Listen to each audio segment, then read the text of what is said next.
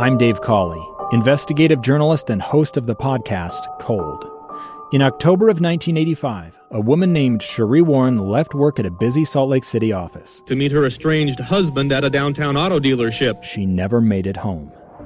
Sheree's car surfaced weeks later in Las Vegas. In the parking lot of a hotel casino. No one knows how it got there. Strange. It was strange. Both Sheree's estranged husband and her boyfriend raised suspicion for investigators. I kind of thought that he might have done something. But no arrests were ever made.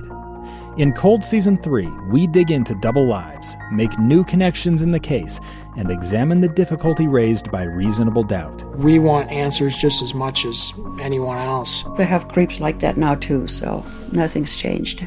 That's the new Cold Season 3, The Search for Sheree, now available anywhere you get your podcasts.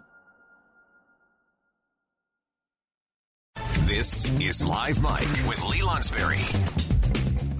Welcome back to Live Mike. I'm Lee Lonsberry. Before we get to this conversation with Utah County Health Department Executive Director Ralph Clegg, let me just ask you a quick question. Before we get into what's happening in Utah County, let me ask you an Eddie Van Halen question. If you could put together a playlist of the all-time great songs, someone who wants to get familiar with the greatness of Eddie Van Halen, what song do you have at the top of your playlist? 57500, that's the Utah Community Credit Union text line, 57500. Let's get your Van Halen picks there, and I'll read through those later on in the program. Maybe we'll even play some samples later on. All right, but to the topic at hand, I was this morning made aware of a new and unique challenge which is facing Utah County Public Health right now.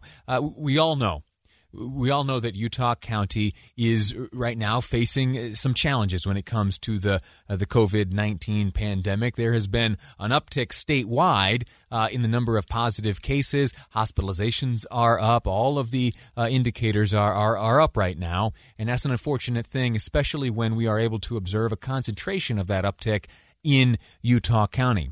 Some of the side effects of that concentration has been some challenges when it comes to contact tracing.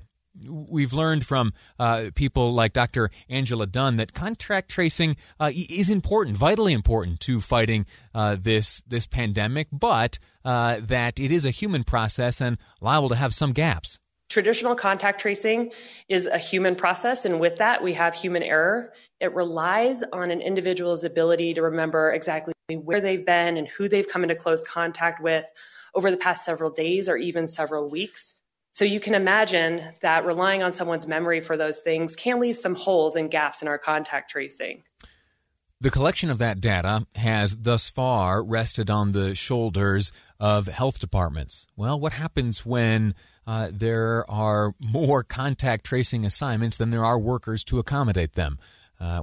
Utah County Public Health Department is reaching out, looking for help in the community. And joining me now to discuss some of the challenges and some of the ways they look to overcome them is Ralph Clegg, Executive Director of the Utah County Health Department. Director, sir, how are you? Very good. Thank you, Lee. Would you talk to me a bit about contact tracing within your department and where you are feeling some stresses right now? Sure. Contact tracing is an outcrop of case investigation. The person who tests positive is first investigated as a case. And in that process of that investigation, we are trying to get the number of close contacts they've had and the names of those individuals so that we can contact them.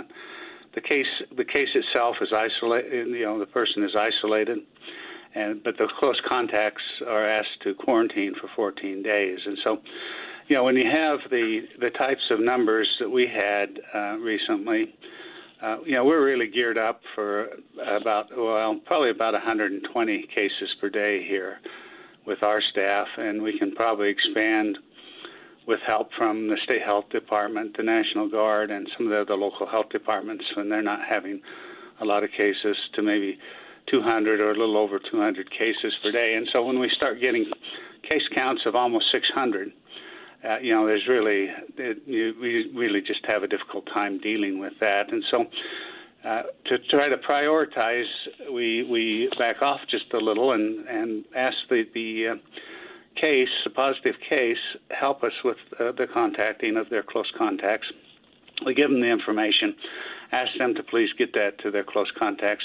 The high-risk contacts we will continue to contact so to make sure that they understand how important it is that they monitor themselves for symptoms and get medical assistance if things don't go well for them. And so that's kind of the situation we've been in for the last 3 weeks or so.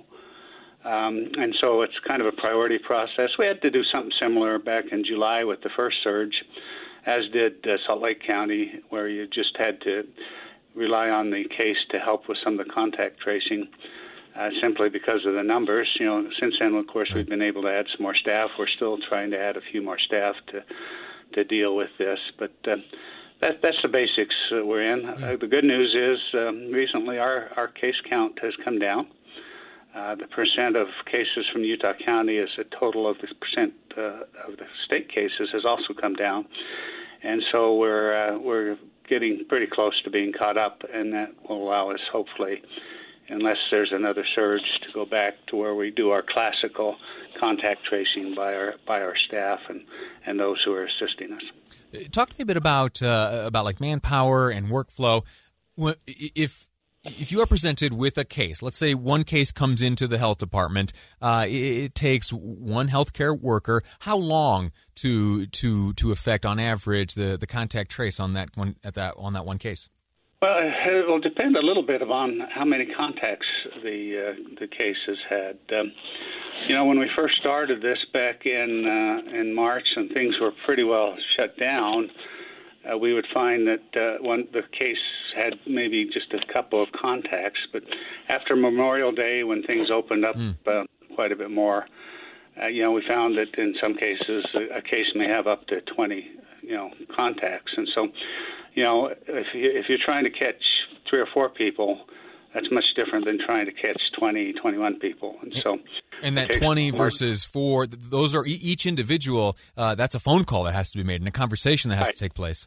Right, and you have to try to catch them, and you have to repeat the phone calls, and have the conversations, and it's sometimes very challenging to get everybody, and some people, as I think Angela Dunn's indicated, it is human contact, and sometimes it's difficult to catch up to some folks. Is the data that is learned, is it collected and concentrated and analyzed in any way, or is this? And I ask that to maybe supposing as a layman I am, if there be any way to look at spread or look at overlap between contacts and observe trends within the information that's gathered, or is it simply a singular effort to inform those who have come in contact with those infected?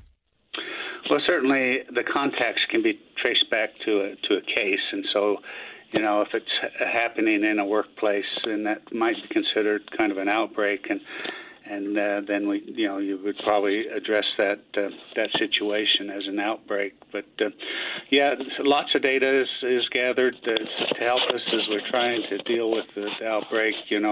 Early, well, for some time, some of our communities, minority communities, were more heavily impacted by this disease than others, such as the Hispanic Latino community and even the Hawaiian Pacific Islander communities, more so in the Hispanic community, Latino community. And so we've been able to focus some efforts there.